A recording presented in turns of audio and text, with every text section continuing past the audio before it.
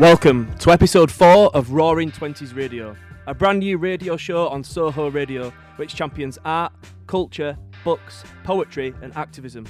The show is brought to you by poet and author Selena Godden, writer and journalist Amma Rose Abrams, and myself, a poet, Matt Abbott. We're very proud to be broadcasting live on Soho Radio, but if you ever want to listen back to an episode, you can find them as podcasts in most of the usual places. If you want links and GIFs and info, you can follow us on Twitter and Instagram at Roaring20s Radio, and the 20s is 20s. Okay, so today's show, with a nod to International Women's Day, we have two fantastic female guests in the studio. We have musician and producer Lima, and we have theatre maker and poet Maria Ferguson. Hello. And all of the music that we'll be playing in between segments will be by female artists. So, how's everybody doing? I'm all right. Yeah, I mean, it's a bit of a funny old atmosphere in central London today, isn't it? A bit quiet. Yeah, lots of space. Yeah. It's a bit like watching Shaun of the Dead with a VR headset on. Yeah, exactly. It's weird. And we've tried to keep the atmosphere. Our atmosphere's never light. I don't think we never keep a light atmosphere, but we're trying to keep it kind of soulful, positive, and a get up and go kind of vibe on the show today to combat the kind of I don't know what you'd call it, strange atmosphere, intensity. It is strange because people don't know whether to go to. It's like everything nowadays. It's really binary. Like people are either laughing at the people stockpiling or stockpiling everything. Yeah. Like it's really weird. Yeah. I don't know which person to. Or laughing about it on Twitter whilst panic buying in the shop, pushing people over to get their hands on a Jif lemon and a bottle of sanitizer and some loo roll. Yeah. Yeah. Just stay away from the beans. That's all I ask you to do. But one thing we were chatting yesterday, and on a kind of like, I hadn't thought about this, and Matt brought it up when we were preparing for the show, and it was that if you're panic buying, please don't panic buy cheap, long-lasting goods, because these are the things that people use for food banks. And now the stuff that's running low is the stuff that food banks use to feed people. So maybe just bear that in mind when you're stocking up on lentils. Yeah, definitely. Or if you are going to bulk buy loads of stuff, take some of it to a food bank and take some of it home. Yeah. Maybe, just because they're really suffering, Yeah. I think. Yeah, and I think it's all well and good laughing about people buying X amount of loo roll. But, you know, some people may feel that if they don't do that now, then they won't be able to afford to do that in a month's time, and they won't be able to have access to those things. So, yeah, it's a bit of a strange time.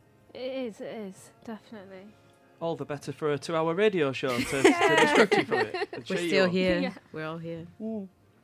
Okay, so I'm going to read a poem, and then we're going to play a song, and then we're going to have a couple of interviews. We're going to interview Lima and hear some live music. We'll interview Maria and have some live poetry, and we'll have our usual roundups of books and art and spoken word. Selena can't be with us today. Unfortunately, she's not very well. Yeah, she's not been feeling great, and she sends her apologies, and she's pre-recorded her recommendations for us and a special performance of a new poem. Yeah, that's going to be very exciting. Yeah. Okay, so I'm going to kick us off with a poem about living in London. It's after a poem by Elaine Kahn, and it's called This Train Is Now Ready to Depart. I'm in the wet sock. I'm in the wriggly pocket. I'm in the waxwork parade of faces, of mile-long driveway faces, waxworks of the world. I do not roll in glitter. I shuffle around, clutching clock-cold pasty in half-redundant hand, and I think, who else is dumber? I think, who else is as gullible? To capture the unattainable and to find it as a chore. To be black ice beneath worn soles. I'd like to thank Nationwide Building Society. Like to thank my parents, Rockefeller Barbers in Aldgate, East Ham Leisure Centre, podcasts, box sets, Bombay Sapphire, my Fred Perry polos. I spend more money on 2 months' rent contributions than any single personal purchase. Litter discarded like childhood daydreams and smoke alarms with ancient batteries. To escape the numbing comfort, tread water beneath a surface that's a pillowcase in a gale. I'd also like to thank Your Move, like to thank my neighbour's nocturnal baby, Skype calls, pollution, sourdough, the Central Line, Uber Eats, and my ambition, my wooden house in 1666.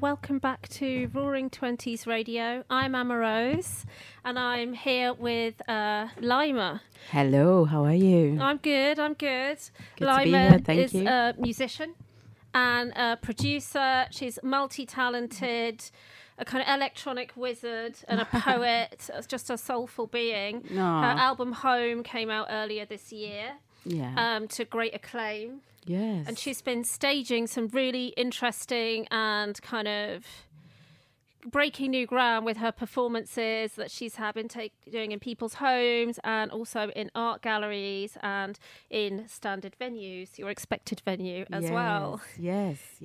Very exciting. I wanted to go back to the source and kind of ask you, you've been working in music for a while. How did it all start for you? Okay, so I graduated in fine arts, so that's my upbringing and graduation. But I've always been a musician in heart. And around when I met my husband, my now husband was my boyfriend at the time. He was like, I used to work at the Museum of Modern Arts in São Paulo, and I was assistant for the curator, so it was a big deal. And he's like, "You're so much a musician. Why don't you come and make music with me?" And it was so charming. And I was like, Yeah. okay, maybe this is right. Yeah. But I wasn't very, how can you say, like I wasn't very confident that I could be a musician myself, Yeah. especially in a very male-centric environment. Yeah. And I knew I had the abilities to produce, but I, again, wasn't confident about it. It's a very, very male-centric environment where you have always a man behind a desk producing, and normally you're either the singer or just the girlfriend hanging around there. So it was a big step. Of course, I had a support of a lot of lovely men, but that's how it Yeah. started. It's like because you have to stand up in front of people in this particular way, and I feel like there's a lot of way people even communicate in those environments. It's quite male and it's quite Yeah. And like when growing up, I always felt like, okay, I'm part of this. I'm with the boys. Yeah. But there was a point, like I was on tour with so many boys, and I wanted to talk about manicure, and like there's no one that can even like exchange an idea about this. And fair enough, But I was a bit, it was very male centric. So that's when I decided with my husband being away on tour, that's when I decided to write home as secret poems for him to tell him how I felt in London. I had just moved to London, and it was dark, miserable. Coming from São Paulo, Brazil, it's like, where am I doing here? This is too cold. This is too gray. And he was away hunting and getting our resources, playing. And I started sending him secret poems on synths, on an email, like, this is how I feel today. Yeah. I'm anxious, I'm angry, I'm happy. There's too much dust in the living room, and things like that. Yeah. And that turned into music later. But it's like the really kind of beautiful way of keeping it alive when you have these jobs which separate you for periods of time. Yeah, it's really good. It's really good. It's really good to keep it alive and to keep connected and to keep in tuned and to speak about things that are actually the routine, normal life that we all go through. Yes. So being on stage and being the performer is one part of your life, but when you come back, you fetch the lunch, like meal for the kids, and you have to do laundry. How does that all fit? Because I also have a lot of pleasure in doing that. Yeah. And it's not very glamour to say, oh, you can come home and you can just do the dishes. People are always telling about the other stuff they do, but they don't talk about what they do at home. And then I kind of think it might feel a bit like you have to compartmentalize parts of yourself as a woman, like almost like the parts of or as a homemaker, would be you a man or a woman, whatever your gender. But it's there's something quite liberating about bringing all those things together. Exactly, because then it's one thing that makes sense. So you bring the music into your home, and you bring the home into your music, and then they integrate. And then there's a oneness into the whole thing, and it makes a lot of sense. And then I remember you were telling I missed it because I was away. Yeah. But I saw all the pictures because you've been doing these wonderful performances in people's homes. Yeah. Almost recreating, but with a disco twist. Yeah, with a disco twist. Yeah. Recreating the kind of the emotions that you go through at home, the emotions of the day, domestic emotions, would you say? Yeah. The way you move at home, the way you hold your cup and do the dishes. And how did you come up with that? How did you conceive it?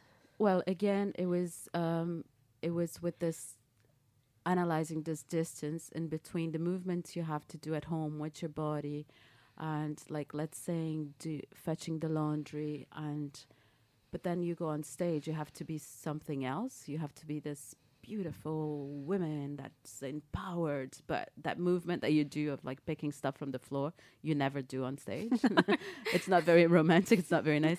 I remember like folding sheets, and I normally put my chin to fold the sheets. Yes. And some friends of mine like, don't do that on stage. It doesn't look very good, like double chinned folding sheets. And I was like, yeah, but that's the reality, like we try to be something else.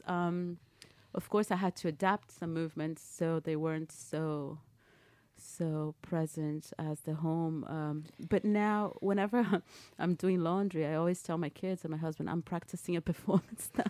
So for my own healing and for my own calmness and sake of like, okay, this is also nurturing me to do something else. You know, let's look at the home. I think nowadays, this next 2 weeks, there's a home is going to be the place to be. You can learn a lot from like this movement. Like bring poetry to this movement so that you don't go crazy. So yeah.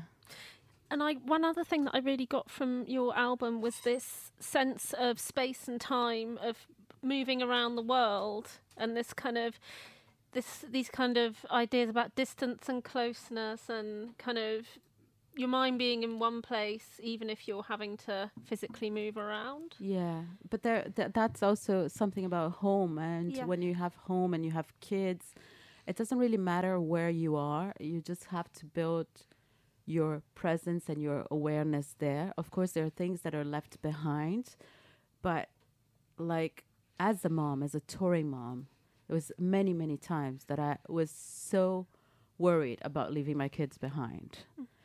And I just felt this is not natural to be a mom and go on tour, but why not as well? You know, like, why is it always the man who has to go on tour? Why can't I go? So I started building the system of like bringing kids on tour, or like getting them to stay in one place where I go to the other. And so there was always this displacement of, where is my feeling? Is it here with me or is it there? So to bring home to the performance also, it's also part of this healing of this presence of, okay, I'm still a mom here as well. And it's okay to be a mom, you know. It's okay to be a woman here. I don't have to feel guilty that I'm leaving kids behind. Yeah. A lot of women feel like that. Yeah. And I imagine the kids are just so kind of impressed and like thrilled, you know. So like great. Like, say my mum gets on stage. Yeah. My mum goes around the world. Yeah, they are. But now they're all teenagers. They are very thrilled, and they're a big source of inspiration as well, because I see how they react. So now the big thing is they want me to go. Like, are you not leaving? I'm like, why? They want to have the house for themselves, of course. And I'm like, okay, so I don't belong in this. So the whole, when I say we build a nest, a lot of comfort, and then we leave. And when we leave, we crave for home and other comforts. And the people that stay there, they want us. But when we come back, they're like, why don't you leave? And it's such a reality, because it's just how it is. It's like a bit of all these contradictions. Yeah. But I think in a way, as conversation develops around gender and identity and the roles that we have as women, these things become less taboo. Exactly. And why not like nurture your work with that and just bring it face to face? And the autonomy to navigate your own interpretation of your life and what's in it. Not being somebody else's choice, really. Exactly. I remember the first performances I've done in my own house, just like as tryouts. I had friends coming, and the men, like the boyfriends, they were like so cringed up. He's like, "Oh my God, she's really talking about that to us." They were looking at me like, "What are you doing?" And I'm like, "Cool, just have to look into my eyes and let's talk about anxiety." And they were like, I don't think I'm very prepared for that. But like things change, and you make an imprint, you go there, and that's how it happens. Exactly, and we all move forward. Yeah, exactly. I've got a track. You're going to perform a track now for us. Yeah, good. So I'm just gonna. We're just gonna get started here. I'm hitting play. We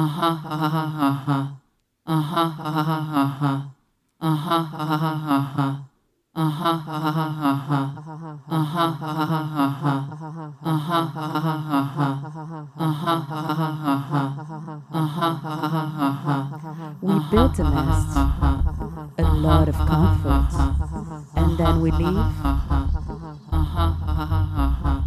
And when we leave, we crave for home and all the comforts. We built a nest, a lot of comfort, and then we leave. And when we leave, we crave for home and all the comforts. And home never feels like home. And home never feels like home. And home never feels like home. And home never feels like home.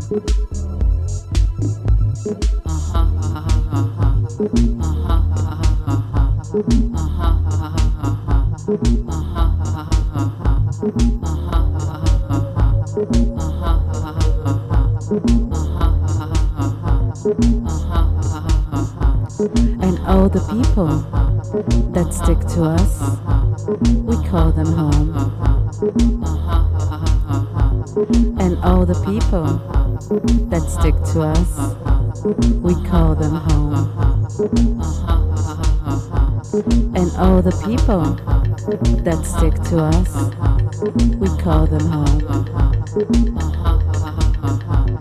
And all the people that stick to us, we call them home. And home never feels like home. And home never feels like home. And home never feels like home. And home never feels like home.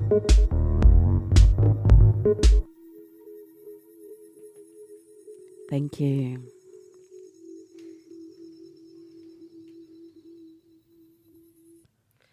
Thanks, Lima. Thank you. Thank you, guys. That was beautiful. Thank you. Tripping about home here. That was beautiful. Thank you, guys. Thanks. Wonderful. That was a real treat. You are listening. You've just heard Lima singing live on Roaring Twenties Radio on Soho Radio.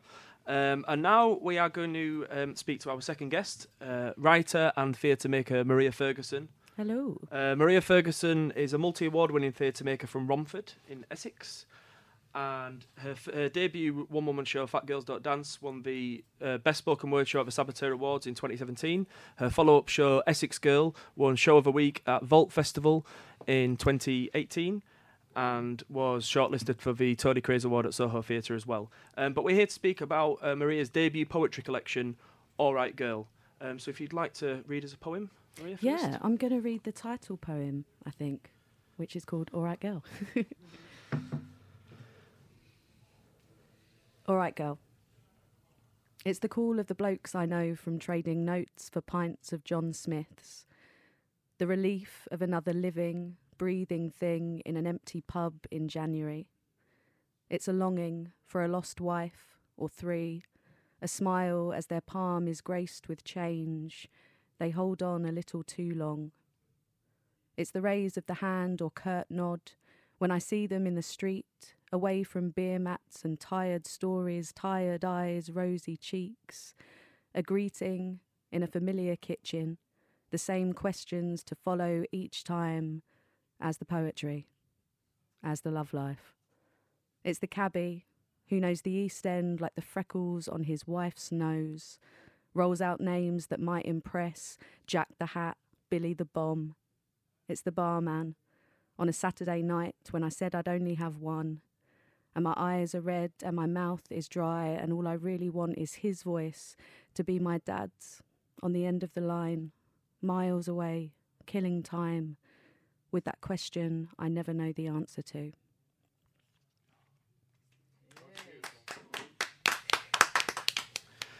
Thank you, Maria. Thank you. It's one of the first times I've read from that. Is it? Yeah, a bit of mosh, that's all right. Nice. Good. And I will just say, for the benefit of a listener, Maria and I are getting married in 6 months. So if it feels like we're being over familiar in a professional setting, that's why. So you've just like a disclaimer. Just a disclaimer. Okay. Yeah. That's all, yeah. So you've just read that from your debut poetry collection, and on the front cover is a beautiful picture of you standing on a balcony with a cityscape in the background and a beautiful bit of sun glare on the camera. Mm-hmm. Can you tell us about this photograph to begin with, because it's obviously very important? Yeah, so the photograph on the front, it was taken by my friend Susie Corker. She's amazing. She does all my my photography, and I had this photo really before I even started putting together the collection, but as I started writing it, it became more and more evident to me that this should be on the front. The balcony is actually my nan's balcony from, well, when she was alive. She's been gone over 20 years now, but she lived in the flat of where this balcony is, and I'm sort of like looking over to where West Ham football ground used to be, the Boleyn, and we used to watch the football matches from my nan's balcony before they left to go to the London Stadium, but the less said about that, the better. And yeah, you can see that now they're building flats where the football ground used to be. You can also see the church where my mum and dad got married right next to the grounds and had photographs outside the stands afterwards. And a lot of the poems in the collection sort of focus on my own heritage and coming from sort of Essex, East London background, but also sort of how that part of London's changing and the gentrification, and also how I'm changing and how I've sort of grown and learnt more about my heritage and learnt how to be proud of it instead of ashamed of it, which I was, I think, for a long time. I think we're instinctively inclined to be, aren't we, sometimes? So can you tell us more about the title? Because obviously that's very much embedded in your heritage and where you're from, the title of a book. Yeah, whenever I sort of say the title, I'm like, oh, this is from my collection, All Right Girl. And then I have to say, you know, like, all right, girl. Yeah. Because I feel like you can only really say it in that accent. Yeah, it sounds weird if I say, Yeah. all right, girl. Yeah, it's a bit odd. But when you say it, that's it. And that's why it's so important, I think. Yeah, I mean, you know, all right, girls, just, you know, people have been saying that to me since I was very young, and probably will say it to me until I'm an elderly woman. And it's the fact that term is, you know, so problematic, really, when you're calling women girls. But also something that fills me with a lot of warmth and familiarity, and a lot of the collection is that pull, sort of, you know, feeling really at home in working class communities, but also knowing the problems that stem from them, and sort of all the gender stereotypes within that, and yeah, but also just the fact that if you ask someone if they're all right these days, you're not actually asking if they're all right. You're just going, all right, and the person goes, all right, and you're like, I'm really depressed. But it's, yeah, a lot of mental health issues, and just, you know, coming to terms with myself and finding peace and acceptance and finding love and respect for myself. That journey through, you know, sticky womanhood. Yeah. Well, that links me to my next question, actually, because you started off writing poetry. You joined the Roundhouse Poetry Collective, you took part in slams, but your first two major works have been stage shows. So as we mentioned earlier, you've done Fat Girls Don't Dance and also Essex Girl, both of which were published as playtexts by Oberon. So this is your third book, but it's your debut poetry collection. So do you think that links to that journey and the fact that you're now in a place to be able to reflect on it and look at it? Yeah, I mean, I feel like I'm a lot more nervous about putting a poetry collection into the world than I was with my stage shows. I don't know whether that's because there's still this elitist nature around poetry. I mean, there is around theatre as well. But I always felt, and still do feel a little bit actually, that I'm not a proper poet, you know? Yeah. And sort of I started writing straight out of drama school, and as you say, I did a lot of slams and I did a lot of performances, and, you know, I was like, oh, you know, I'm good at this. But then you're always sort of, am I good at this? But also, if you have a different style to people, or people have different thoughts on what makes a poem a good poem, and yeah, I've have a lot of debates with people over that, because I think in poetry you have these buzzwords that aren't necessarily good things, you know. If something's relatable, emotional, confessional, you know, and I'm like, yeah, great, they're great things, but they're said with, you know, oh god, you know, It's very relatable. yeah, it's very accessible, isn't it? Yeah. Oh, There's a lot of gatekeepers. you don't want people to access it, no? Okay, cool. Yeah, it was just a bit weird. But, yeah, I think putting anything into print is a big step, and it's so final.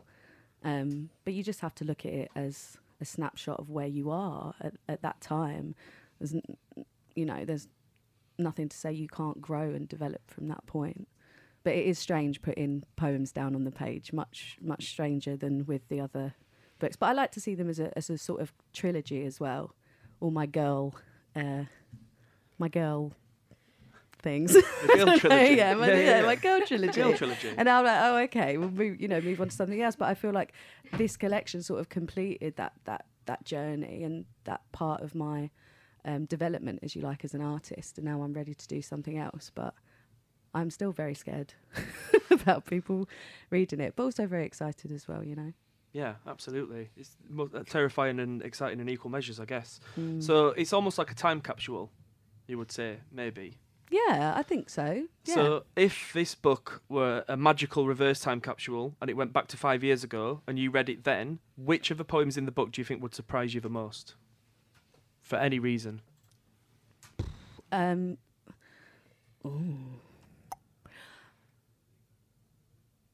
I think for a long time I was scared of form, and I thought, it got on my nerves when I went to a poetry reading and people would be like, oh, that was a villanelle, and I'd be like, I don't know what that is, and I'd feel silly for not knowing what it is. So I was like, I'm not going to write in form because that's not accessible. That I don't know what it is. I'm not going to. But then I thought, well, that's silly, isn't it? You should, develop and learn and read and try to write outside your comfort zone. So I tried to do some poems in the collection that were to form, and I wrote a sestina, cheeky Sestina Turner. And if you don't know what that is, that's okay. You can look it up and go, oh, that's interesting. Or you can just read it and enjoy it and not have to know it's a sestina. Yeah. Isn't it weird? Because if you went to see someone do a gig, they wouldn't be like, okay, this is in 4/4 and it starts on an A sharp minor. Do you know what I mean? You just enjoy the song. Yeah.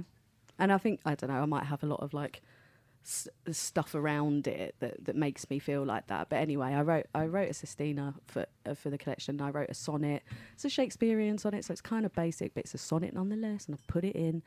And the sestina is called Gargoyles, and it's probably one of my favourite things in the collection. Other things, I swear, there's one called Halloween that I wouldn't have thought I'd ever put into print 5 years ago. It's very personal and confessional and hard to read, really. I was quite worried about my mum reading that one. And I don't know, all the stuff about marrying you, falling in love with you. I'd never been in love before, so I guess 5 years ago I'd be like, really? Okay, that's a adventure. That things I didn't expect, but yeah, I think most of it in there 5 years ago, I'd be like, oh, right, okay. And that's why it is such, of its time, both for me and in the world in general, because the world's always changing and evolving and, things are so unexpected. I mean, look at what's going on now. Yeah. Yeah. So, yeah. That's why poetry's so important, I think. Yeah. So I've got two more questions. One of them is very much about the book, and one of them sort of stems from the book. I think it's an incredibly deep and varied and intricately crafted collection. Could you just tell us about the recurring themes and strands in there? Because there are a few that intertwine and develop throughout the book. Yeah. So there's a strand that stems from the title, from All Right Girl. All Right Girl. It's different poems with the same with all right whatever. So it's all right girl, all right love, all right son, all right mate, and they're all based in pubs and are about the pubs that I've worked in throughout my life and the people that I've met and that sort of close knit community and how those people really look out for each other. And the first and last poem of the collection is also about pubs and also about gentrification and changing and evolving with the world and what's going on, but also sort of having almost grief, a sense of loss over those changes. And then there's another thread through the book. So this is sort of something for me to know. Not every reader would notice, but I like it, that the fact that the 10th poem in the collection is called 10, the 15th is called 15, 20, 25, 30, and they're all about a friendship. So it's about me and my best friend. I've had the same best friend since I was like 3 years old. And each poem is about what our friendship was like at that age. So 10 is about when we were 10 in the playground, and then it goes on to secondary school, university, you know, watching her get married, feeling very, very alone, finding love myself. You know, it's just about our evolving friendship over that time. So that's a strand as well. And then there's a lot of body image stuff in there as well. My debut show, that was Fat Girls Don't Dance, was all about body image and had poems in the text publication as well. But they were all from a time where I was very unhappy and struggling a lot with my body and with food and my image and stuff like that. So I wanted to write some more poems that are about me now, having been on the other side of that mostly, and sort of coming to terms with myself and finding peace. Yeah, there's stuff. I think that's the best advert I've heard for a book. Really, that was amazing. So my last question is: you write a lot of the poems are set in pubs. You love pubs. I do. What would be your key ingredients for a good pub? What if you were going to make a pub from scratch? We say this all the time though, don't we? Because now I'm a bit older. Now I'm into my 30s. I want to sit down. I want to sit down. I want a cheap drink. I want good music, not too loud, because I want to have a good conversation. Dartboard's always good. Pool table's always good. A good jukebox. A pub quiz. Love a pub quiz. There's a pub quiz in the collection. Yeah. Poem about a pub quiz. We always go, don't we, on a Sunday? Yeah. I love a pub quiz. I love them. I love them. We're not even that good at it, are we? No. Really? No. We just I don't like think I'd it. enjoy it if we had a chance of winning. Yeah, that's what I like. Okay. And no filament lamps or craft beer. Just branded cheap beer. Cheap alcohol. Maria Ferguson's Guide to a Good Pub. Yeah. You know that George Orwell essay that Wetherspoons was based on? I reckon I should just write one. But that's quite similar to what he said, what I've just said. Not too bad. What's your take on the no crisp policy in some pubs? What? I've been to pubs and they won't give you crisps. It's just wasabi peas and things. Oh, we were in a pub like that the other day, weren't we? I said, have you got any nuts? I just wanted some KP or something, do you know? And then they had these jars and it was like, what was it? Like Moroccan Moroccan spiced almonds. Yeah. Wasabi peas, those Thai cracker things, which, you know, I do like, but I'm not paying £3 for like a little plastic thing of them.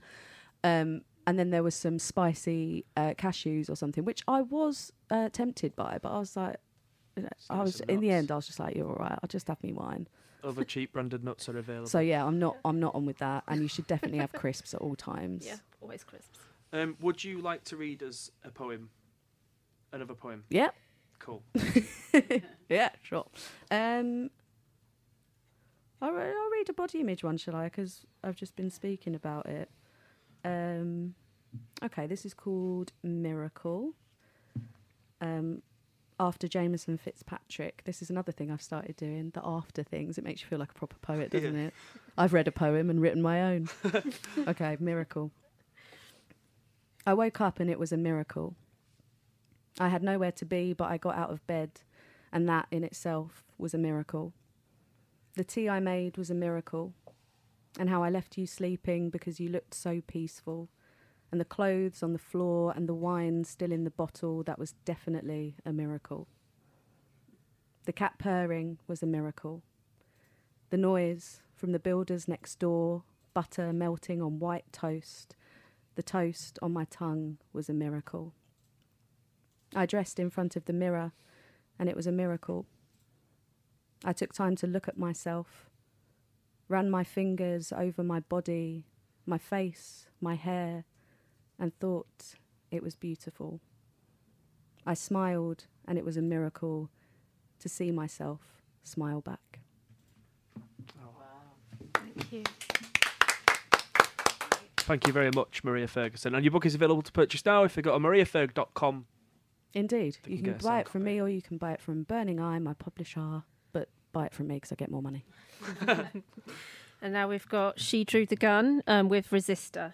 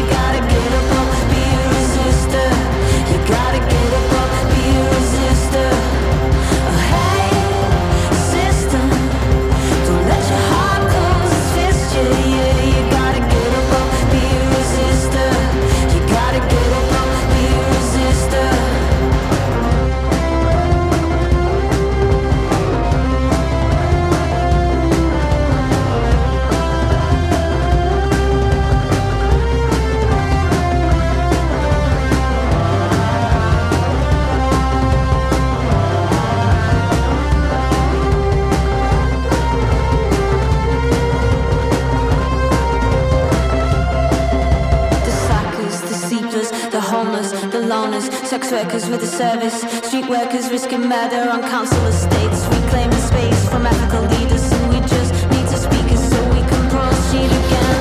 Hey, sister, don't let your heart close its fist, yeah, you gotta get up, be a resistor, you gotta get up, be a resistor. Hey, sister, don't let your heart close its fist, yeah, you gotta get up, be a resistor, you gotta get up, be a resistor, you gotta get up, be a resistor, you gotta get up, be a resistor.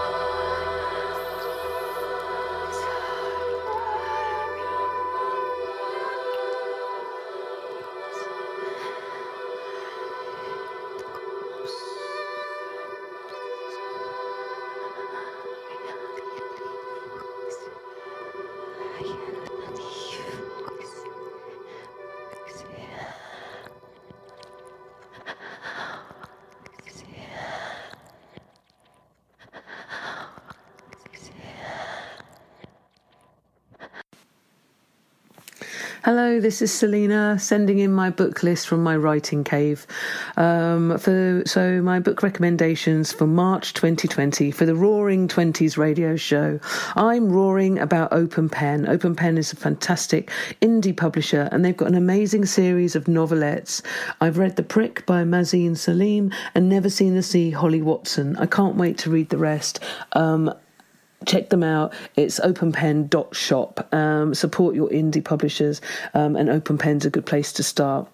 Another book I've been enjoying is Radical Acts of Love by Janie Brown. This is on Canongate. It's an incredibly affecting and deeply wise book. It's a roadmap, a toolkit, and a love song to the human heart. This month I also received the first Japanese edition of The Good Immigrant. It's out now in translation, so for anyone of our listeners who are Japanese, you can now read The Good Immigrant in your mother tongue. I'm very excited about that, and the yellow cover, of course.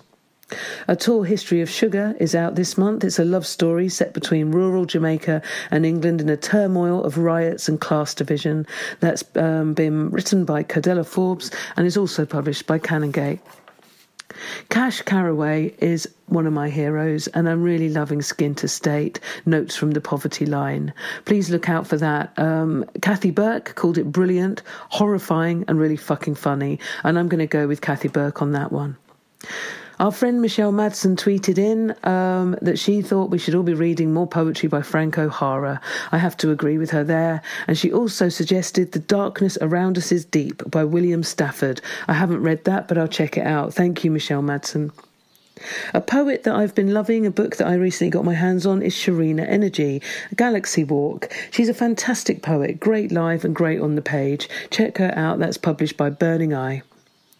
Another new book on the pile is I'm Not Sidney Poitier by Percival Everett. This is published by Influx. Check out Influx Press, actually. They are fantastic. Another great indie publisher that are really leading the way in interesting and fascinating fiction.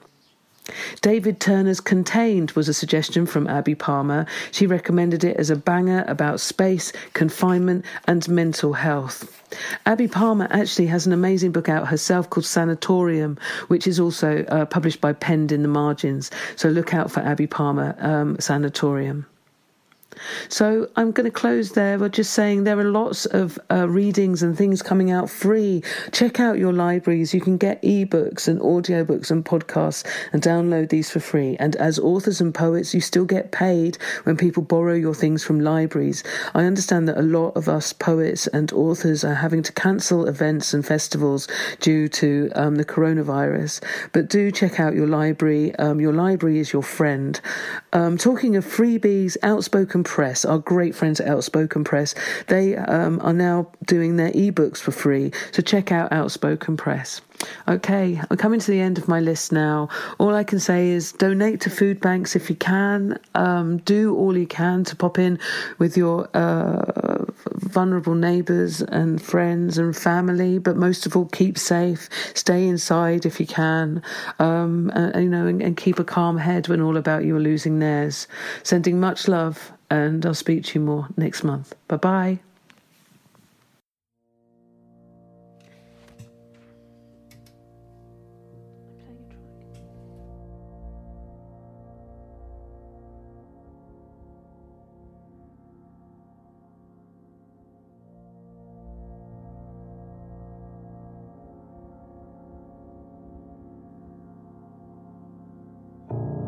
The streets are filled with debris. The folks tryst but never lied.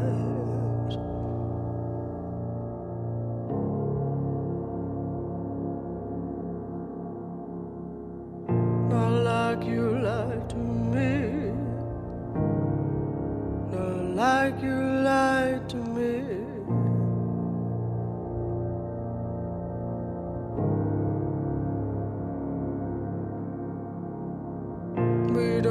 Listen to puppets, the shadows of passers-by.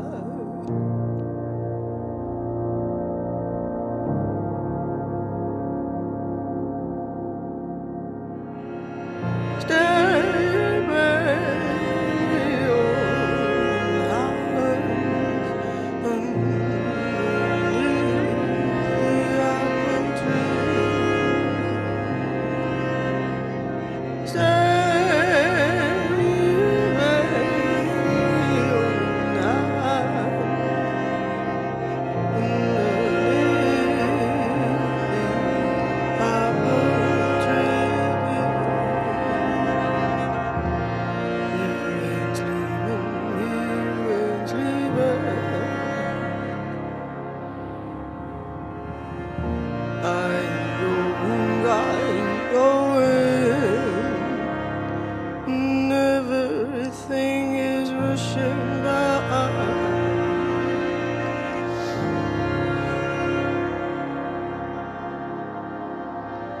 And I am treading muddy waters, close the door, baby.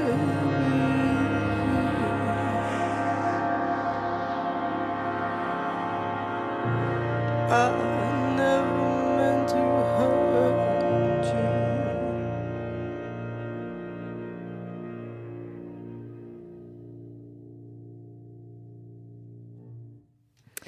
Hello, welcome back to Roaring Twenties Radio. I'm Emma Rose, and I'm here with Matt Abbott, Maria Ferguson, and Lima.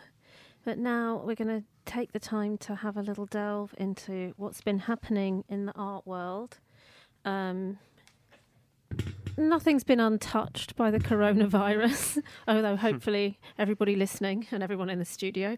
But I wanted to, we'll get to that later. I wanted to talk about the one thing that eye-opening I did make it to this week, which is the Andy Warhol at Tate.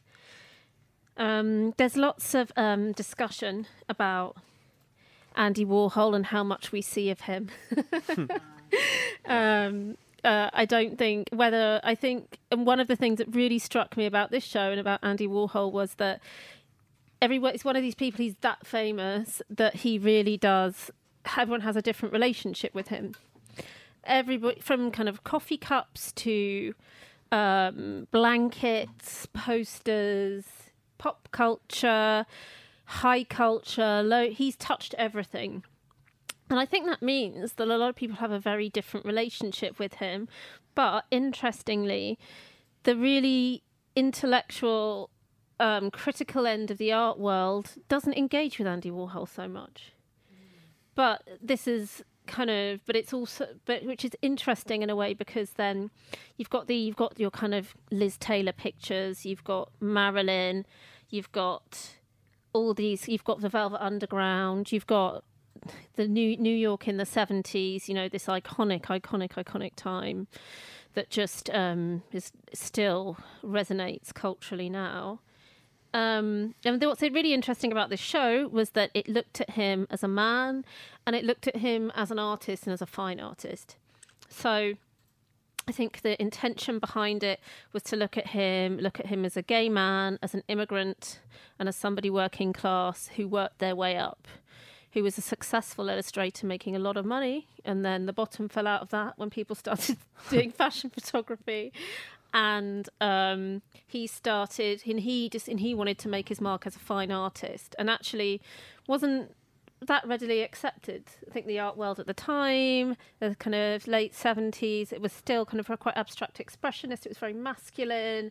It was quite gung-ho, and it was very much about the man, the artist, the idea, the hero of the idea, and this person that's just inherently creative, rather than Andy Warhol's concern, which was where art intersects with life and culture and what people say and do.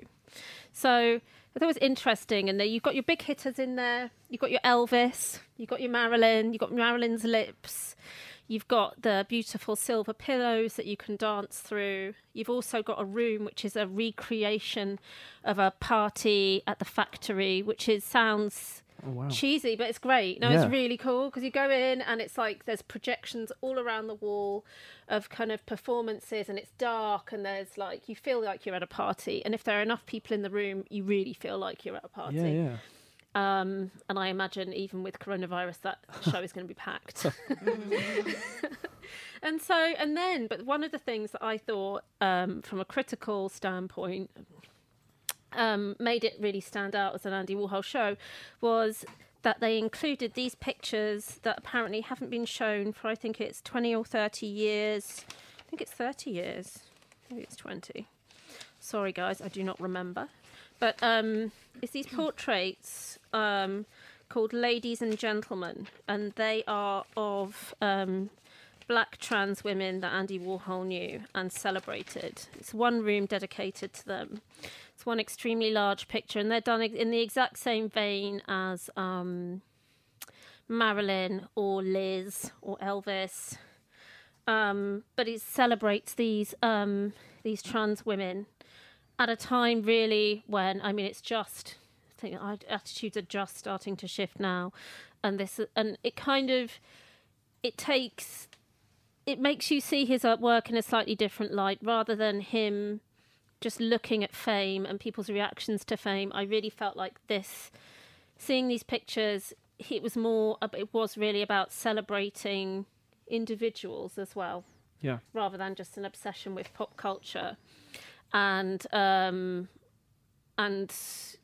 show also kind of looks a bit at his religious background, at how religious he was, I think, and how this kind of idea of iconography, and as an outsider maybe in American society, looking at the approach to celebrity and fame and commerce, and rather than it being him being into it, it's kind of like him coming from a very religious background, an immigrant background, and seeing how these things were iconized, raised up by the culture that he'd gone into, which I thought was really, it is interesting. I mean, it is another Andy Warhol show, and we all know Andy Warhol, but I still thought it was very much worth seeing. Another show which I saw actually and forgot to talk about last time was the Steve McQueen at Tate, and if you go and see both those shows, the Steve McQueen is fantastic. Just to jog your memory, he is an artist and film director. He directed 12 Years a Slave and Widows, and it's an exhibition entirely of video arts, very well installed for the tech heads among you, and there's nuances on race and on celebration, who we choose to celebrate and how. And there's also just these wonderful observations that he makes, these beautiful moments of subtlety and charged emotion that you see that make his films so magical. But I think when you look at where they come from through the art, it's this wonderful insight into the mind of, an Oscar-winning film director. Yeah. It's like how many directors do you get to see this volume of work from and really understand where they're coming from? So that's really cool. The other thing that I wanted to talk about is everything's been cancelled. Yep. Everything's closed. I mean, like most galleries, I'm getting a lot of emails through saying it's appointments only or closed for most commercial galleries, and people aren't really flocking to public spaces at the moment. But fear not. If you want to see some art, there's always the internet. So one thing I thought was fantastic and sprung to mind, and I kind of like remember this every now and again, is the wonderful Ubu Web, which is this kind of online repository of avant-garde film and recording. It's like if you want to go on if you've watched all the usual channels and had your dose of rom-coms and you want a deep dive into something a bit different, but you still want to binge watch, this is a really great place to go. They've got things like John Lennon's diaries, they've got pop songs by Joseph Beuys, they've got clips of local TV from America, like creative performances, interviews. It's a huge resource, and it's all kind of, I mean, I've seen wonderful like free jazz performance. It's really, really interesting. And so if you want something a bit more challenging, then I would suggest definitely heading that way. It's ubu.com, ubu.com. And you can just kind of go through everything that they've got on there. It's a lot of stuff. And the site Berlin Art Link, which is a great little magazine, they have started, and they're updating it daily, Art Online Now. So if you go to berlinartlink, all one word.com, and they've got a little breakdown of everything that you can access online. They've got Esther Schipper, the gallery, and they've got an online viewing room. M. Woods has got an online viewing room at the moment. Prototype is a digital platform of new video work. David Sverner Gallery, they also have an online viewing room, and this is all kind of listed. If you go to the website, they've got a list that they're adding to of art that you can access online. This would be another great opportunity to have a look at digital art. There's lots of sites out there with kind of digital, what we call post-internet art, which basically means art made with or about or relating to our life online or computers. Wow. Nice. Yeah. It's a growing sector. And data.art, DAATA.art, is one place where you can go, and they've got a great resource, great load of videos and interactive works and things that you can have a look at there. And that's really interesting. And they also have editions that you can buy on their site. They're a nice company. Another thing that I wanted to, I've heard a lot about this week was Riz Ahmed's project, The Long Goodbye. That's on YouTube, or you can just Google Riz Ahmed, The Long Goodbye through your favourite search engine. He's got an album out, but the short film's online for everyone to see, and it's it's very moving. It's quite challenging, but it's very good because most of the things he does. About kind of his relationship with Britain and racism, basically. But it's very, very good. And it's his long goodbye to a certain relationship he's had with his home. I think that is. Right. Wow. It's good. And it's free and online. Good. Yeah. Is Ubu free? Ubu's free. Yeah. Cool. Ubu's free, and everything that I've mentioned is free. I hope that we can come back to seeing things in real life soon. But really, at the moment, and then the other side of it, also lots of things, fairs have been cancelled and employment and stuff like that. I think I'm getting a lot of people contacting me, friends and otherwise, just concerned about money and concerned about gigs and planning, even if it's not a money issue, even if you're being compensated financially, even though things are getting cancelled. There's something very discombobulating about a blank slate. It's weird, isn't it? Because like, if I were to be compensated, like as a writer, it's the best thing ever. Oh, you've got to stay inside for 2 weeks and you literally can't do anything. Amazing. I'm just going to read, write, get drunk, have a lie-in. That's brilliant. But like when you're not able to do it, I think that's totally different. The idea of it's great, but when it's like the tubes aren't running, the trains aren't running, the radio stations are down, the shops are shut, the restaurants are shut, that's like, oh, wow, okay. Exactly. It's a funny feeling. And I think it's something that people really aren't used to. And when you're not used to something like that, you get a bit of a doomsday vibe. But I think we're all going to be okay. Yeah. We're all going to be okay. I've had 2 emails since the beginning of this show saying that I've had work cancelled. No. Buy my book. No. Well, I can still get to the post office. And now I think we're going to play a track, and we're going to have some Janis Joplin. With that in mind, get it while you can.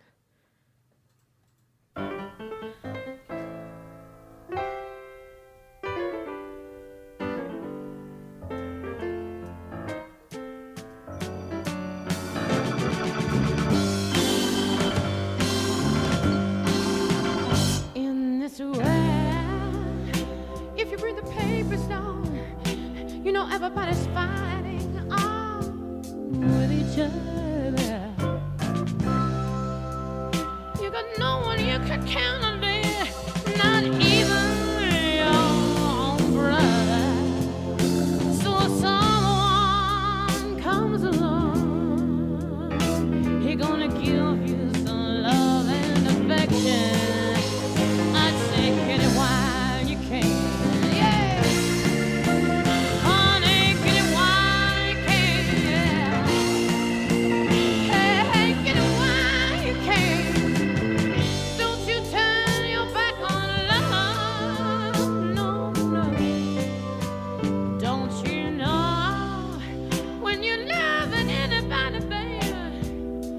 Taking a gamble on a little song. But then who cares, baby? 'Cause we may not be here tomorrow. No. And if anybody should come along,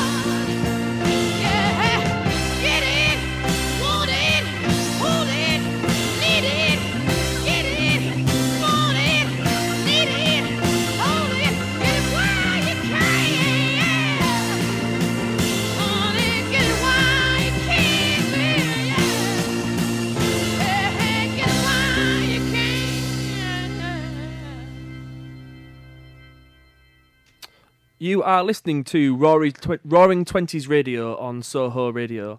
We've just had Amarosa's art roundup, and we've had Selena's book roundup, and now I'm going to give you a roundup of spoken word poetry events, which will probably be cancelled. I've got a full A4 page of events, and I just want to say now, if these are cancelled, and I've told you about it, it's not my fault. Please don't send me Twitter abuse. But last I saw, these were all on, and I don't know. I'm just gonna chat about them anyway, because there's artists and venues and nights that you should know about. I'm gonna start off with my own, because it's just at the top of my list. I've been doing a series of events in Leeds called Livewire through my label Nymphs and Fugs, and the last one in the whole series is meant to be on the 1st of April. We've got Toria Garbutt and Kevin P. Gilday headlining and some open mic acts, and that's at Hyde Park Book Club in Leeds on the 1st of April. We've also been doing regional dates around the country, so we've done Manchester and Bristol and Birmingham. We're supposed to be in Colchester on the 29th of April. That's at Colchester Arts Centre with Luke Wright, Molly Naylor and a certain Maria Ferguson, who's in the room right now. So they're the two final Livewire dates in this series for a long, long time. Maria also is launching her book at the Roebuck in Borough on Wednesday the 8th of April with Laurie Bolger and Molly Naylor supporting, and then Maria's travelling to Norwich to support Molly Naylor on her book launch on the 27th of April with Ashley Hickson Lovence supporting, who was on our show last month. Yeah, so that's a nice circular narrative. Okay, so Lyra 20, which is Bristol Poetry Festival, that started yesterday. And that's running until the 22nd of March. Most of the events are actually sold out. Last time I checked, you could still get the events for Zena Edwards, Harry Baker, Amy Aker. There's loads of performances and workshops, some incredible things. And it finishes with a romantic Bristol walking tour, which sounds quite nice. So that's the Bristol Poetry Festival called Lyra 20. Vault Festival, as I'm sure most of you know, Vault Festival is sort of like London's equivalent to Edinburgh Fringe. It's loads of amazing alternative theatre and new theatre that takes place by Waterloo. My pick of Vault Festival is The Unsung with their new show, A Beautiful Way to Be Crazy. It's about women in the music industry, and it's based on interviews with various female musicians and women who work in the music industry, exposing the systematic misogyny and the problems that women face. And it is expressed in poetry, song, theatre, all kinds of different art forms. And I've not seen this show, but I've seen The Unsung before, and they're amazing. So I'm going to go see it on the 17th. It runs from the 17th to the 19th of March at Vault Festival. Fingers crossed. So up in Liverpool, there's a brand new night called Spit It Out, and that's launching at Bean Bear Coffee in Liverpool. The opening night is on the 18th of March. Nymphs and Fugs artist Toria Garbutt is headlining alongside Roy. My favourite thing about Roy is the fact that he's just called Roy. He's amazing. I've seen him perform. He's very talented. He's very funny. He's very hardworking, and he's just called Roy. I like that. Tori and I also are going to be up in Birkenhead doing Memories of the Near Future Festival with She Drew the Gun, who we played earlier. That's on the 24th of May, Bank Holiday Monday. Are we going to be all right by then? 24th of May, Bank Holiday? So. Yeah, hopefully. Is that going to be... Yeah. I hope so. If we're not, I don't want to know about it right now. No, me neither. Okay, so Speak, which is the best night in Manchester, in my opinion. No offence to the other nights. Speak is back. I've been to the other nights. I've performed it. I feel bad, but Speak's my favourite. Speak is back on the 19th of March. It's at a new venue with a new look. They've got new branding and everything. And it's a top secret lineup. If you look at the flyer, the lineup's been redacted, Boris Johnson NHS style. So Speak is back in Manchester on the 19th of March. Also up north, because I'm just keen to represent my northern roots, Huddersfield Lit Fest from the 19th to the 29th of March.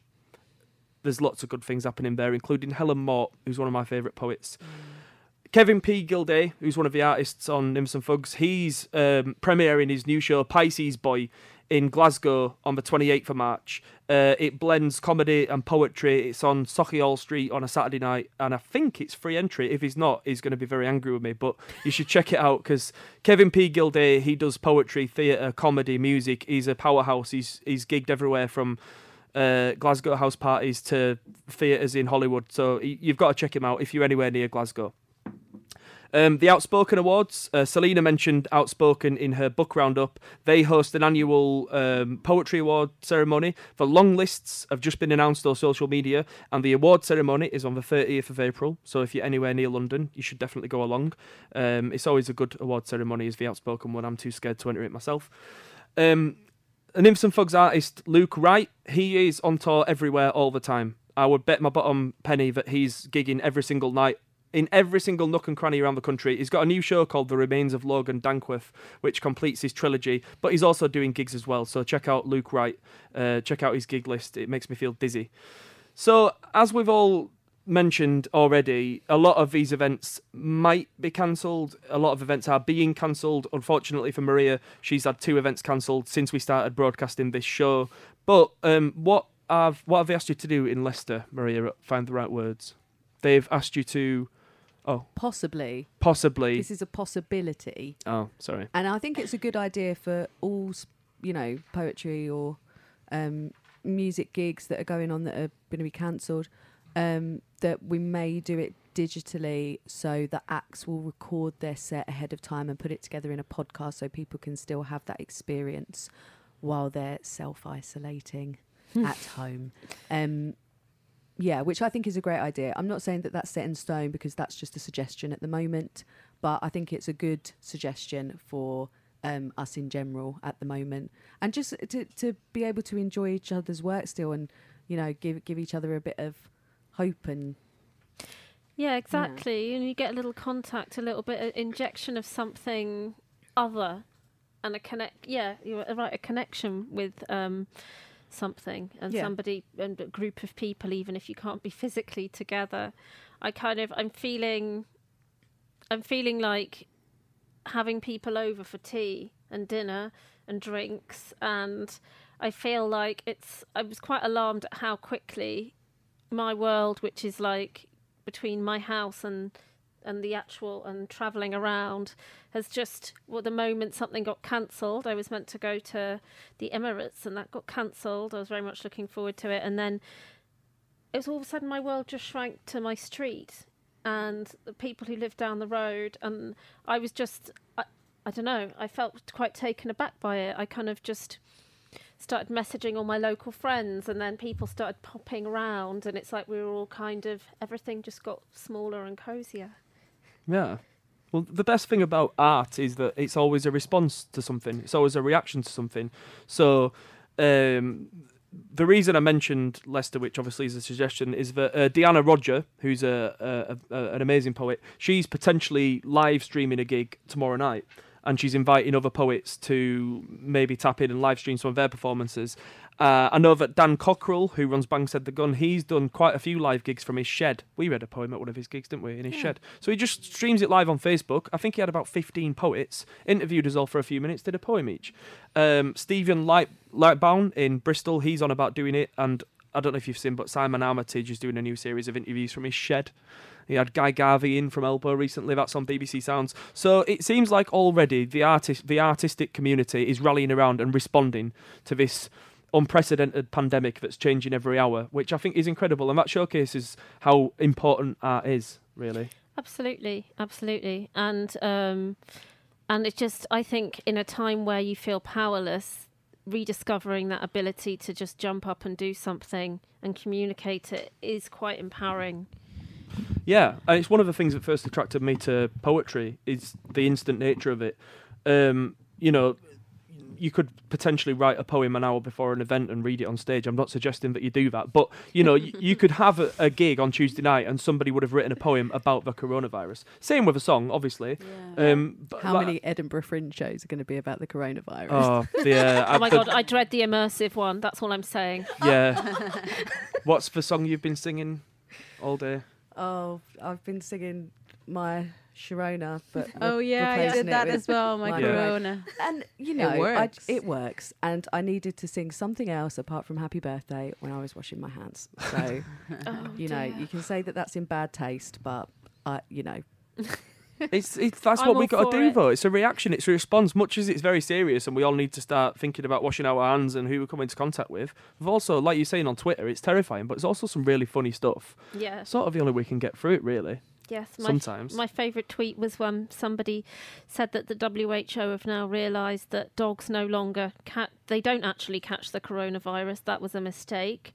So there was a story saying that someone had given their dog the coronavirus by letting it kiss them on the face, which I'm against anyway, but on the lips. Anyway, that's a separate issue. They'd realised. That's another debate entirely. There. Yeah. They'd realised that, you know, dogs don't actually catch it. And so they say, so literally, who let the dogs out? WHO let the dogs out. Oh. Yeah. That works too. That one works. See, this is it. There are puns waiting to happen. Let's see what we can do. No, I love that. So yeah, these events might be cancelled. They might not be cancelled. I don't know. But as I've just said, there are quite a few poets, just that I know, planning on doing things online. So I'm sure we're going to see some great responses and reactions to it. We might as well use technology, haven't we? This is the right coronavirus doesn't get a digital virus, right? Can you yeah, maybe, yeah, virus. Oh my God. Oh This is dear. the writing retreat we've all been asking for Yeah, and saying we were saying, weren't we? We need more time. We need more time. We need more time to seclude ourselves and write and create. And now we've got it. We're like, no, What do we do with time? no, please. I can't. I want to travel. Yeah. Wow. I want to be late to my flight. absolutely. So I've got a couple of releases which presumably won't be cancelled by the coronavirus.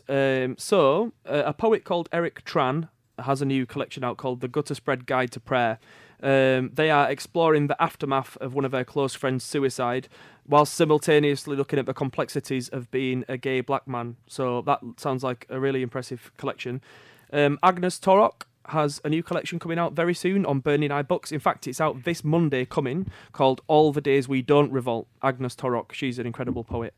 Verve Poetry Press are publishing 2 pamphlets on the 19th of March. One of them is called Hotel by Ali Lewis, and one of them is called Big Sexy Lunch by Roxy Dunn. And yeah, Verve Poetry Press keep publishing loads of amazing new stuff. And then just a couple of bits of news. So there's a poet called Lionheart, who most people on the poetry scene, especially in London, we all know Lionheart. He's been doing a late night show on BBC Radio London on a Friday night, but has now been upgraded to do Monday to Thursday. So that's great. That's great news. Yeah, I think that's everything on my news. Oh, one more thing.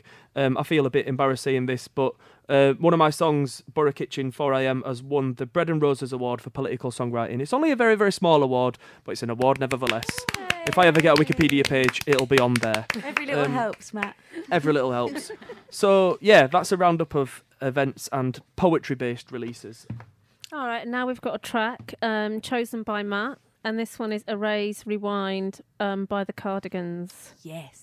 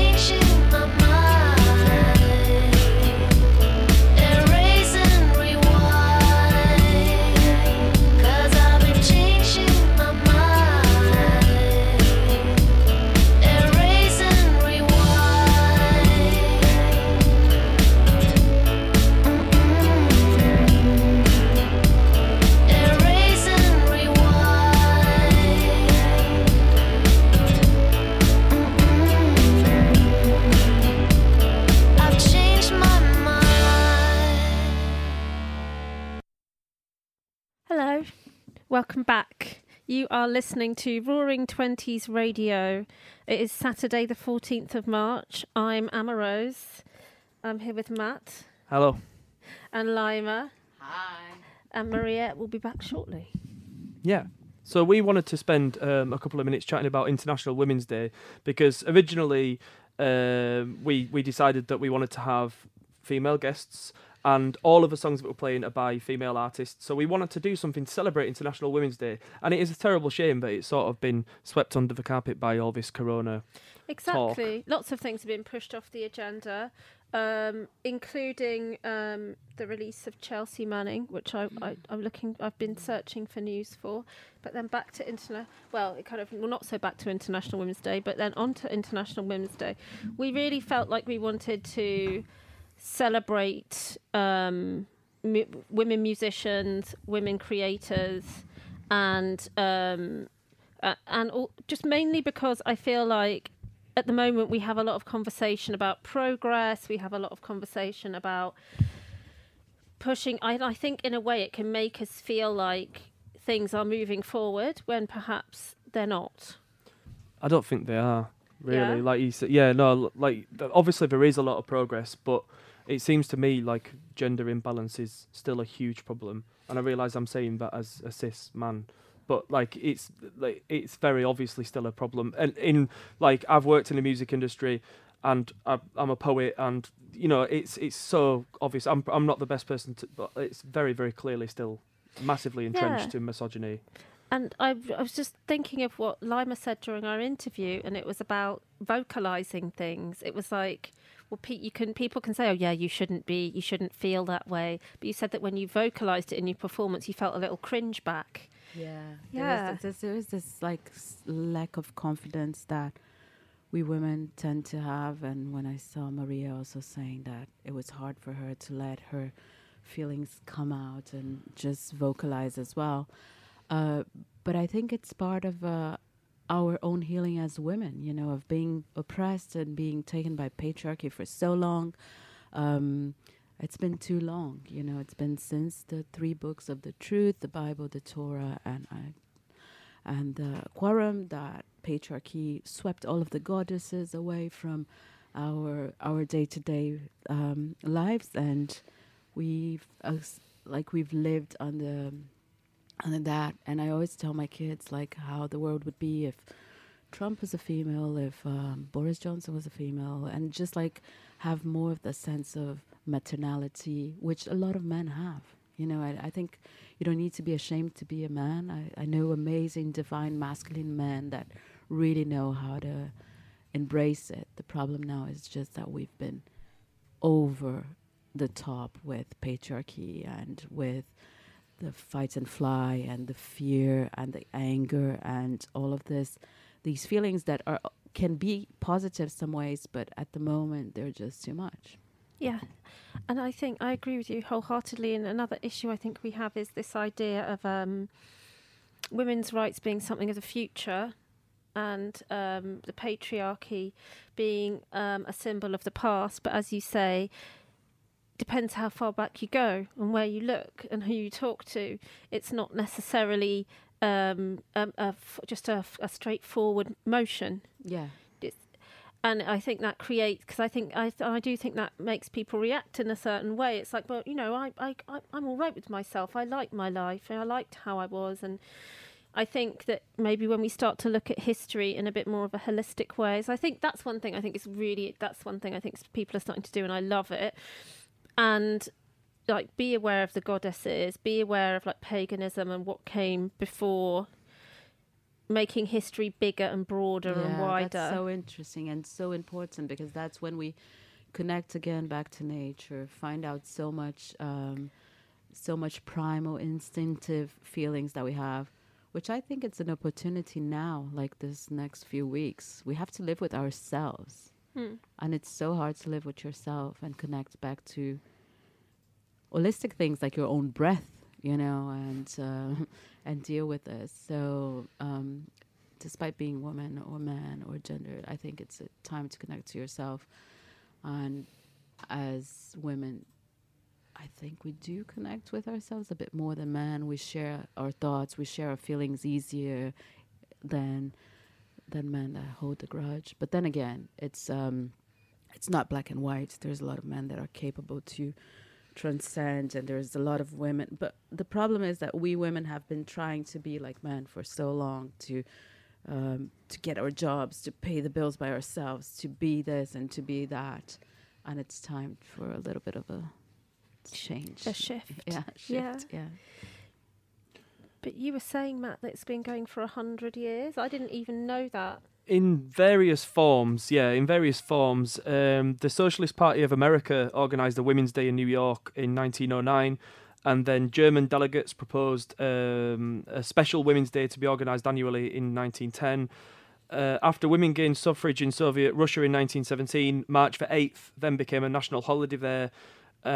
So it sort of gradually started happening in various countries, and then the United Nations officially began celebrating it in 1977. So in some places it's a public holiday, some places it's just a hashtag. But it has been around for a long time, but it does feel like, to me, it feels like a new movement. But then obviously, partly because I'm a man and I've always had male privilege, but it seems to me like International Women's Day it is responding to very, very modern issues. It doesn't feel like it's been around for over 100 years, if that makes sense. I wonder how many people it is on their radar, though. Do you know what I mean? Because if it's been around for that amount of time, I'm sure I didn't really know about International Women's Day till maybe at the most 10 years ago, but probably not that long. I definitely didn't know about it when I was a teenager or anything like that. No. And I'm wondering if it's because I'm in this bubble now and this sort of like artistic woke community that we acknowledge it a lot more than other people would. And do other people even know that it exists? No, exactly. And maybe, hopefully, it could become something less commercialised, but similar sentiment as like Valentine's Day or Mother's Day, or just a day where you celebrate the people in your life. No, but then actually, no, I'm remembering that Man's Day thing now, and I've changed my mind. Yeah, well, there is, isn't it? There is There there is an International Men's Day. There is an International Man's Day. Yeah. It's in November. Fair enough. Come on. I know, But but you could do your moustache at the same time. well, the problem is, obviously, it feels like International Women's Day is something that's instantly there to be attacked. But Like- why is that though? I don't know. Like, again, I realise I'm saying this as a man, but it almost feels like people roll their eyes when they hear it's International Women's Day. Whereas you wouldn't do that with Mother's Day, you wouldn't do that with Father's Day. I guess maybe because they've been picked up and commercialised, like you say. But when it's International Women, when's International Men's Day? Is the knee-jerk response. But I genuinely think that I don't want to speak on behalf of anybody, but I would not be surprised if there were women who rolled their eyes at International Women's Day in certain parts of the country. Oh, I think so. Yeah. Certain Definitely. parts of the world, because then again, women have been trying to imitate, mirror men, and really being proud of like, now I'm this masculine force as well, which is we both have all of the forces. We just need to be in tune with them. Yeah. Exactly, and I kind of feel like it's this. There's the feeling of it's about vote. It's about there's this whole kind of thing. It's like, which I feel like I definitely have had directed towards me as a woman, especially kind of a small little skinny woman, like, and it was like, just don't you're so lucky to be so kind of tiny and girly. Aren't you just so, don't be noisy. So one woman told me I wasn't allowed to sweat. What? Sweat? You don't sweat, dear, you glow. Oh. And I was like, what? and it's like this whole kind of thing of like, be small, be compact, be quiet, be, know when to speak and know when to be quiet. And I kind of feel like had that, that's something that we need. That's what I feel we need to kind of shake off. It's like just have the freedom to be who you want to be at that moment that's in time. It's a lot of work for us women as well, because it's a lot of like trying to find these things and shake them off, and it's not so easy. Because you've been told your whole life how to be. So maybe that's why vocalizing, as Maria was saying, it's hard, And Exactly, but I wanted to play a track now. I think it's quite fitting. It's a Sheila gig by PJ Harvey. Nice. Modern day and an ancient goddess all wrapped into one.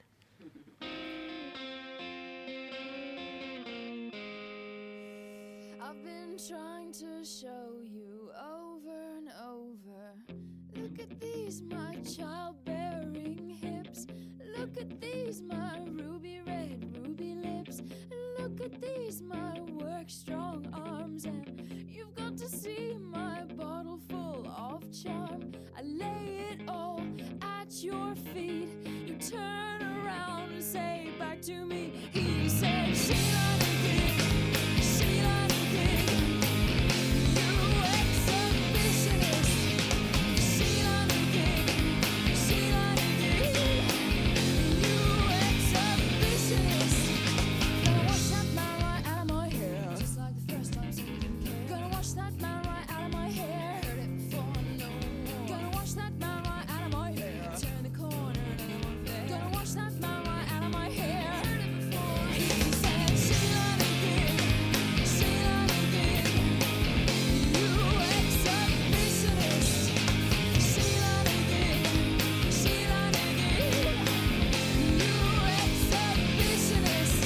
Put money in your idol hole. Put money in your idol hole.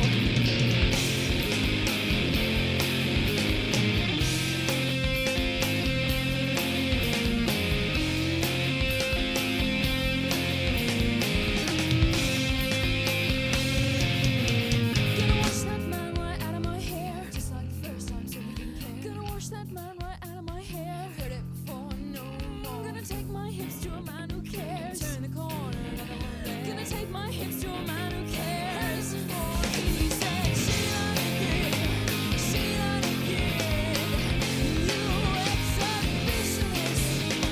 Sheila the Gig, Sheila the Gig. You exhibitionist. Put money in your idol hole. Put money in your idol hole. He said, wash your breasts, I don't want to be ugly. He said, please take those dirty pillows away from me. He said, wash your breasts, I don't want to be ugly. He said, please take those dirty pillows away from me.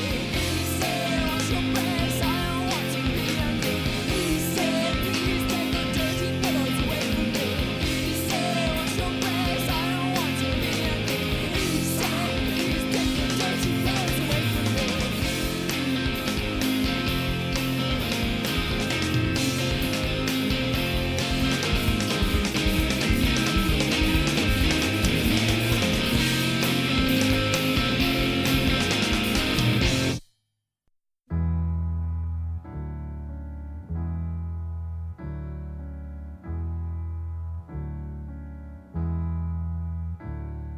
Jesus died for somebody's sins, but not mine. Milton, pot of thieves, wild cord of my sleeve, thick heart of stone. My sins my own, they belong to me. People say beware, but I don't care. The words are just rules and regulations to me. I walk in a room, you know I look so proud. I'm moving this year's mafia where anything's allowed. I'll go to this here party. I just get bored until I look out the window, see a sweet young thing hopping on the parking meter, leaning on the parking meter. Oh, she looks so good. Oh, she looks so fine.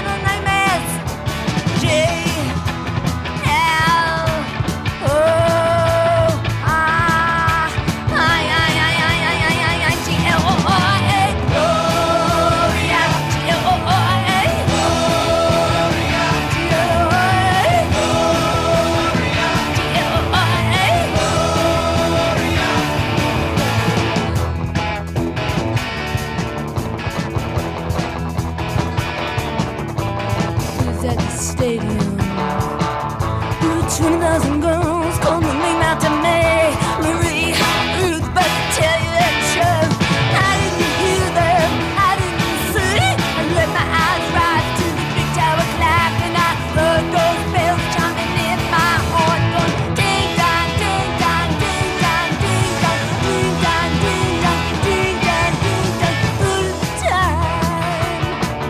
When you came in my room, when you whispered to me, when you took the big plunge, and oh, you were so cool, oh, you were so fun. And I gotta tell the world that I made your mind, made your mind, made your mind, made your mind, made your mind, made your mind. G-L-O-R-A.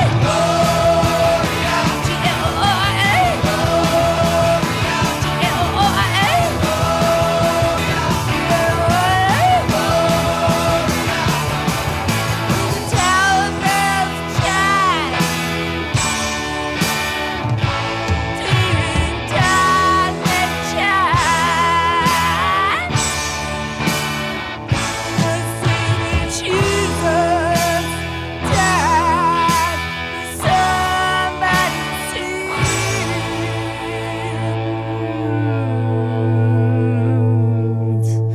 but not mine.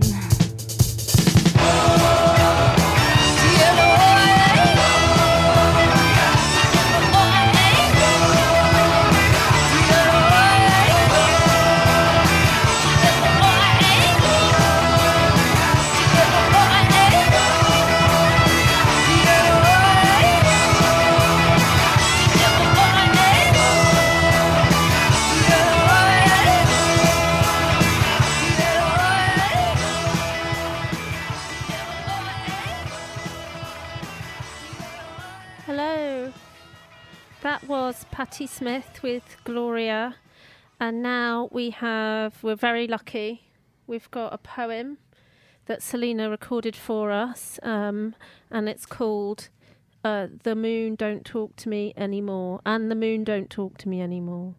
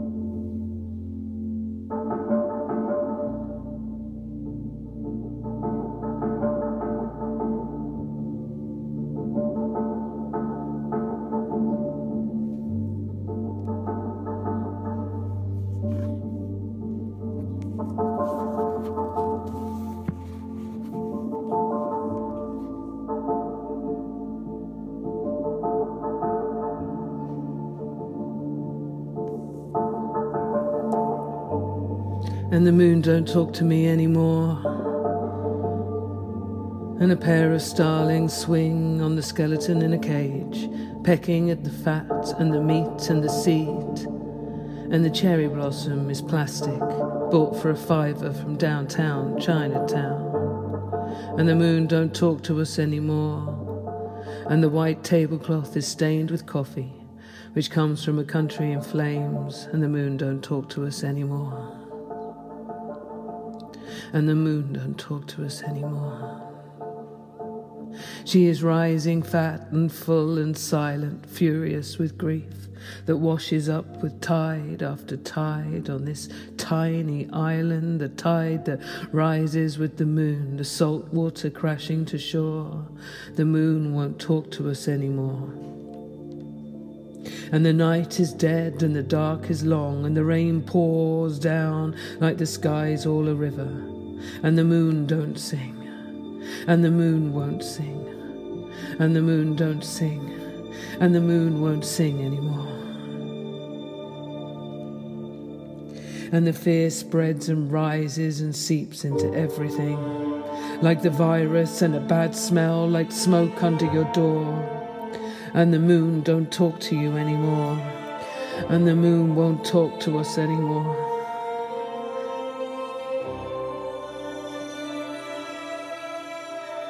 You have memories of sleeping in your clothes like a bad dog on a blanket on the floor. Are these memories or premonitions? I just don't know anymore, because the moon won't talk to me anymore, because the moon won't talk to us anymore. And she's hanging heavy, and the sun has turned his back, and all I see is a coat of clouds, and the rain washes decency away, but the sound of the washing machine is a comfort, like the sound of the sea from what you remember, from a postcard someone sent you before, remember? It was stuck on your fridge door. I do. I wish you were here. I wish you were here, because the moon won't talk to us anymore, and the moon won't talk to me anymore.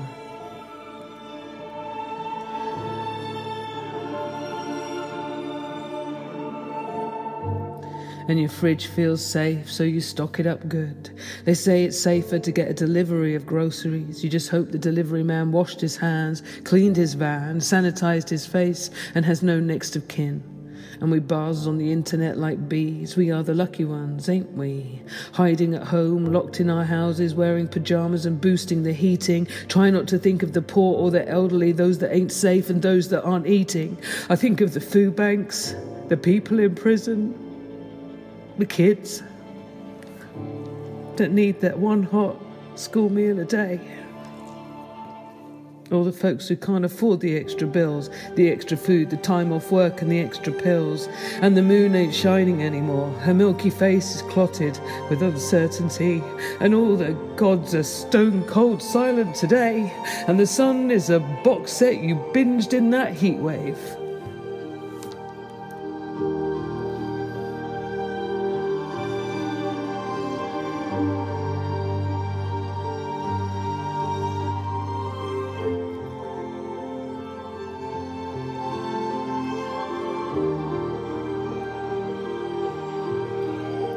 And your hope is at the bottom of a well and there's a hole in your bucket, but you gotta keep turning the handle. Because this too will pass, and nothing is forever, and all wankers are equal, but some wankers are more equal than others, speeding off in private jets to bunkers and leaving their brothers, when they voted for all of this mess and more, and the moon won't talk to them anymore. And the moon don't talk to me anymore, and the moon don't talk to you anymore, and the moon won't sing anymore. And while we all didn't picture it this way, hiding at home in pyjamas and making jokes on the internet about stockpiling toilet rolls until you're the last tweeter on Twitter. You tweet yourself a meme of yourself with the last sheet of toilet paper. You hum along to an empty fridge, you talk to the washing machine. Its face is as round as the moon. And you sleep on the floor. And the moon's not laughing anymore.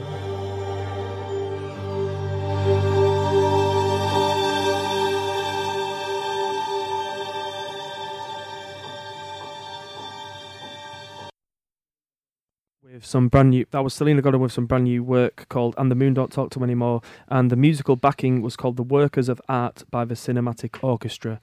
We're now going to ask Maria Ferguson to read another poem, please. Yeah, I'm reeling from that. That's good. It's lovely. Stunning. We love you, Selena. I hope she feels better soon.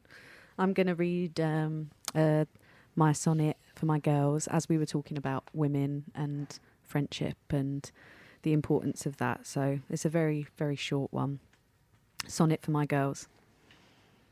I have seen the chunks of vomit in their hair, the makeup smudged across their pasty cheeks. We've taken turns in playing truth or dare, had arguments that carry on for weeks. I've danced with them till dawn in dingy clubs. We've waited for the bus with cheesy chips. They've given me their shoes when mine have rubbed, then forced Sambuca shots upon my lips. They've taken all my hurt into their hearts. I've seen them become mothers, become wives.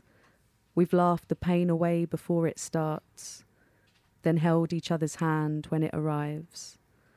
Still, I don't think these women know their worth or how they are the centre of my earth. Oh, stunning. Oh, stunning. Thank you. I wanted to quickly do a shout out for the winner of the Max Mara Art Prize for Women, Emma Talbot, this week, who I forgot to mention earlier, and introduce to you the wonderful Lima, who will be performing her track, Disco Pregnancy. Yeah.